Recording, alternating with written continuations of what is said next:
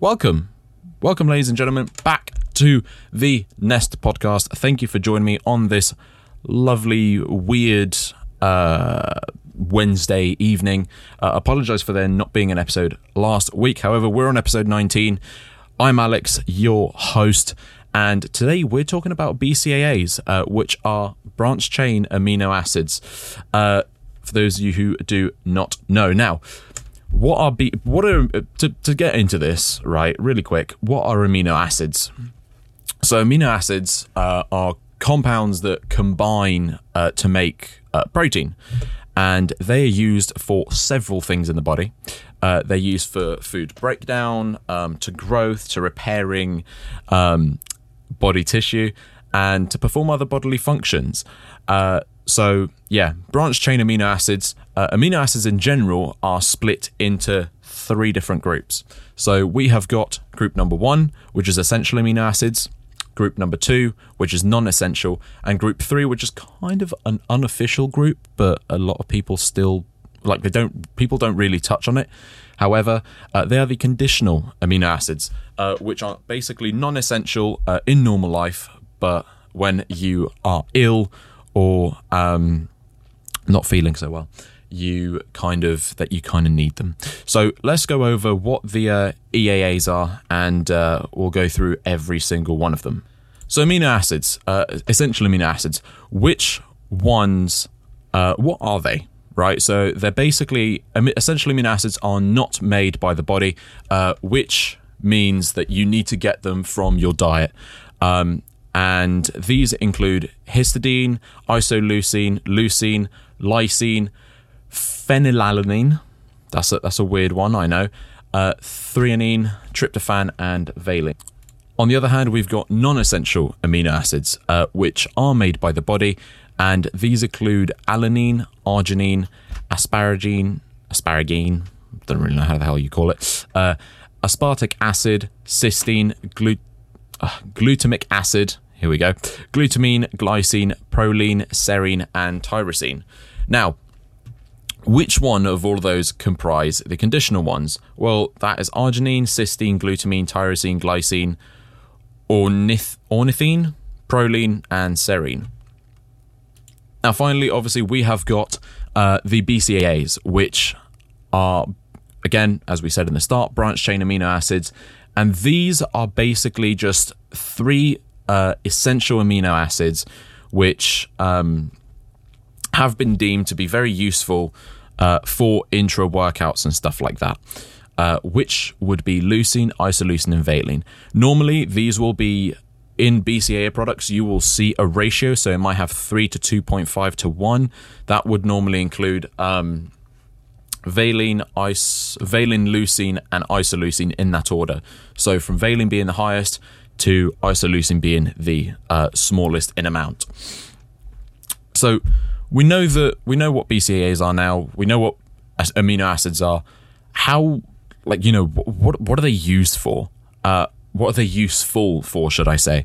And it's a very big grey area, because in my opinion, amino acids are not as good as protein, or at least as good as whey protein. But this is purely for the fact that whey protein is a complete protein, which means that it contains every single essential amino acid, and we'll get into complete proteins and stuff like that later on. However, a lot of people use them for intra-workouts. They're very popular amongst a lot of gym goers. As I said, I personally do not use them because I believe that they're very overpriced for what they are. However, let's get on to what some research has shown on things like, how do BCAAs help fatigue, strength, and performance. So let's start off with strength. There's one particular study which I found, which is by Shimamura et al. In 2010, and there is not a lot of evidence, borderline none at all, that supports that they increase strength. Now, obviously, amino acids are there to help rebuild, they're there to help regrow, but then a lot of people use them for intra-workouts, and there's been no form of research that has said specifically that they are very good for increasing strength, especially when consumed intra-workout. You guys, again, all of these will be linked in the description on the Spotify. If you're listening on the Spotify, then all you need to do is go to the description, click on the pages, click on the studies, and it will take you over there and you can see for yourself. Apple Music, I'm not too sure about how that works. I don't think they have hyperlinks. I don't think they're that advanced, I'm sorry. Or should I say Apple Podcasts. Now, so there's not a lot of stuff on strength. Pretty much nothing. So next one up is fatigue. So if you're going to use them for strength, basically what I'm saying is not worth it at all. So fatigue, here is where it gets a little bit more interesting. This is where it gets a little bit better. So this is a funny name. Blomstrand in 2006, they looked at how BCAAs could possibly delay fatigue when used with long distance runners. Now, they found that BCAAs, after ingesting BCAAs, the concentration of BCAAs in your blood, so leucine, isoleucine, and valine, goes up, which is pretty standard. Now, that prevents the increase of free tryptophan. Now, free tryptophan helps in kind of an increase in free tryptophan will increase a neurotransmitter called 5-hydroxytryptamine. Now, I know it's a really long word. I'm very aware it's a really long word because I had to try and pronounce it. However, basically what this neurotransmitter does is it increases when a athlete or an individual becomes fatigued. So you in most fatigue cases you will see an increase in 5-HT. Again, I'm not gonna keep saying hydroxytryptamine every single time, so let's just call it 5-HT. So it prevents the increase of free tryptophan, which means it decreases the transport of tryptophan to the brain, therefore decreasing 5-HT and therefore delaying fatigue. Now, again, this is the theory that these guys had. Abumod, I don't know how to pronounce this guy's name. Abumod et al. In 2020 actually put this in practice, and they took, so this is where it gets really, really good. They took 16 male long distance runners, okay, and they had 2 trials. I'm showing 4 to the camera, but they had 2 trials. They had one which was they supplemented branched chain amino acids, which was 20 grams with a split of 3, 2.5, and 1. So 300 so per gram it would be 300 milligrams of valine, 250 of leucine, and then 100 of isoleucine, and the rest is probably just other proteins, I'm fairly sure. So 20 grams for BCAAs. Placebo, they just gave them water and strawberry juice, and obviously the 20 grams was also mixed with water and strawberry juice, so they couldn't tell the difference. So athletes ran on a treadmill at 8 kilometers an hour to start with, and then after every 5 minutes the speed was increased by 1 kilometer an hour until exhaustion of the athlete. Now, that was the protocol, and then the results showed that BCAAs increased time to exhaustion by 3.8 minutes, which is a big difference. And they also, not a big difference. Let's be scientific here. It was a significant difference, which means that statistically, they were like, okay, yeah, this isn't a fluke. This is 100%. Like this is a good number. And then they also found that they averaged a higher maximum speed. A higher average maximum speed. So people who supplemented with BCAAs maxed out at, I believe it was, if I remember correctly, it's 18 kilometers an hour or 19, and then the other group, the placebo group, maxed out at either 18 or 70. So it was just 1 kilometer an hour difference. However, when you're looking at, that's pretty much or not 10%. It's like just over 5. It's about 7.5%. Probably not even that. Maybe a little bit less. Probably around 6. So when looking at things like fatigue, then BCAAs might actually be a pretty good thing to implement. Now, there is nothing to say. They did not do what I would have liked to have seen here is for them to also trial something like pre-workout or just normal whey or something like that, normal whey protein. I'd be very interested to see how that would have worked out. Purely because, again, branched chain amino acids, again, they're found in whey protein, as, again, whey protein's a complete protein. Now, moving on to performance, there was quite a few studies in this that looked at this, and Burke was probably the best one because they had a meta-analysis of 6 studies. Now, meta-analysis is basically they take 6 studies or as many studies as they can find, and they look at them and they basically give you the results of every single study in one paper, which was great, incredible. I loved it. It's like the wet dream of every scientist. They're like, oh, I really can't be bothered to go through studies, meta-analysis. Ooh, hello. But anyway, moving on from that. So 4 out of 6 studies show that BCAAs had a very positive impact on athletes' performance. As we saw earlier, it increased time to exhaustion, which means that athletes can run for longer, cycle for longer, swim for longer, or do whatever activity they were doing for a longer period of time, which obviously, that is a good thing. And it also decreased the tryptophan to BCAA ratio. Again, going back to what we were saying earlier about the decrease of tryptophan decreasing 5-HT. So BCAAs, by the looks of it, are very good when it comes to things like fatigue and performance. When it comes to strength and muscle size, not so much. So we've looked at BCAAs, we've looked at their effect on strength, fatigue, and performance. Now, the big question is, where can you find BCAAs? So BCAAs, there is the BCAA powder on things like MyProtein.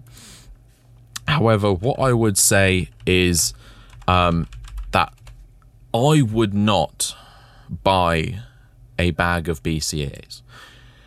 And there's a very good reason why. Okay, so this is where my personal opinion comes into this. And I personally just think that they're very overpriced. So if you go on to, let's say, MyProtein, right? MyProtein is still probably one of the cheapest places to get supplementation. So let's go with their essential BCAA powder, okay? And then let's also have a look at their whey protein. So their whey protein. Now, although, let's just quickly throw something out of the way. Serving sizes for BCAAs are much smaller than serving sizes for protein, okay? Let's just throw that out. So the serving size for protein is 25 grams, whereas the serving size for the BCAAs is 5 grams. So you're looking at 5 times as much. 5 times. I can't math. However, we then look at how much it costs. So Impact Whey Protein costs £8. So if the 250 gram bag is 10 servings, and then you're looking at £8 divided by 10, you're looking at 0.8 pound per serving.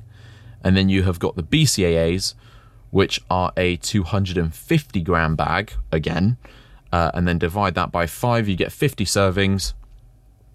Now £23 divided by 50, you are looking at 0.46 pound per serving. However, okay, this is where individuality comes in very handy. So, personally, in my opinion, I wouldn't use BCAAs because I don't feel like I need to. If I want to get extra energy, I will have a pre-workout meal. I will have, if your nutrition is on point, you do not need BCAAs. Let's just clarify that. You don't need any form of supplement. If your nutrition is on point, you don't need any supplements. Now, this is where it just gets really weird, because you're paying an extra 40. You're paying an extra 40p for you're paying an extra 40p for the whey powder. However, you're also getting, instead of 3 amino acids, you're getting 9 amino acids, and you're getting them in good quantity. If I was to be honest, I would personally not go for BCAAs. I would go for protein or have a pre-workout meal. Don't worry about intra-workout that much. It's honestly not necessary. So I would probably spend my money on a little bit more protein, just so you've got it for a little bit longer. Now, let's talk about where you can get these naturally.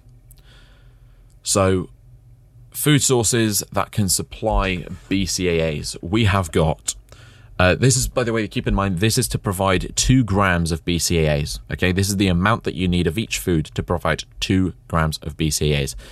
I have made these vegetarian. However, there are also other.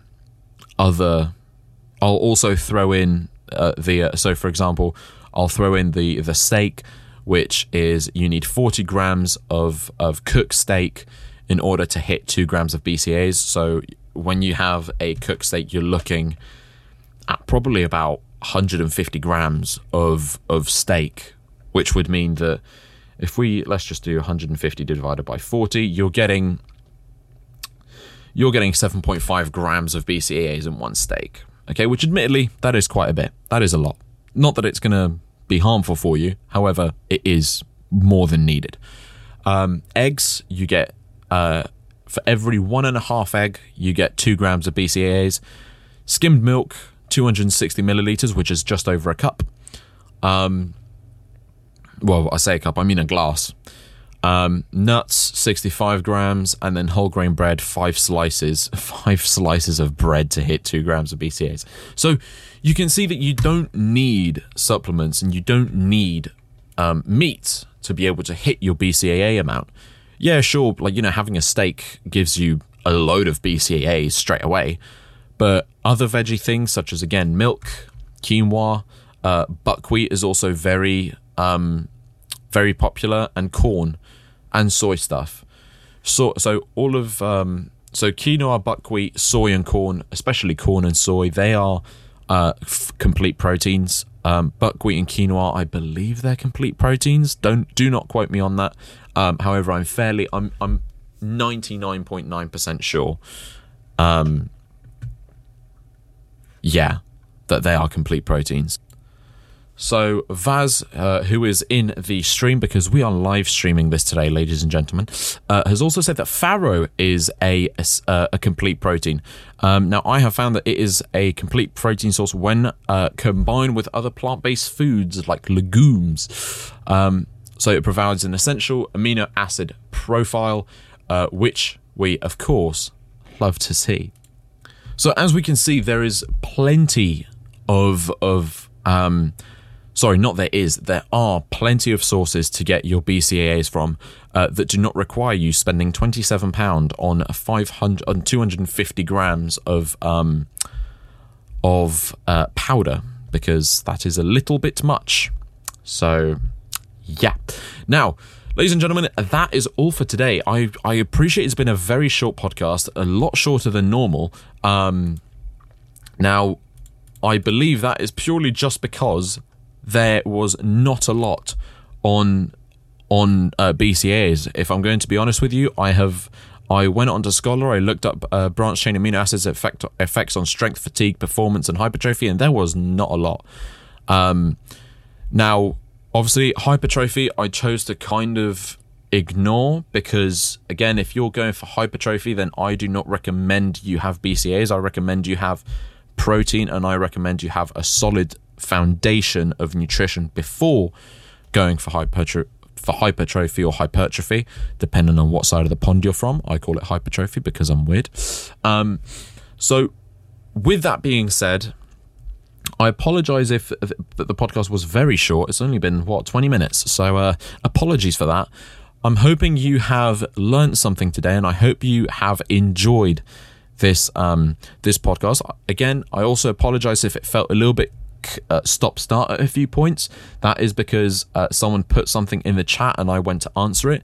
So again, if you are not in the if you're not in the live stream, then feel free to make your way over to the live stream. That is Alex Amoginos on twitch.tv. So twitch.tv/Alex Amoginos. Be there. I stream quite a few days a week now, and all those hours are also on my Discord. Now, ladies and gentlemen, I am going to finish the podcast off here, and next week we're going to be going back to basics. We're going to be doing 1 week. So the way I've decided to do this is 1 week back to basics and then 1 week of just normal, good old-fashioned content. So next week, back to basics. Last week we did weight loss, so I feel like this week it's only fair that we serve the other side of the stick and do weight gain. So we're going to do muscle gain, how to put on muscle, how to lean bulk, and what traps to not fall into when you are lean bulking, because there are quite a few that will be a little bit painful if you fall into them. You can't get out. Yeah, so Vaz, I'm sorry, yes, muscle gain, not weight gain, muscle gain.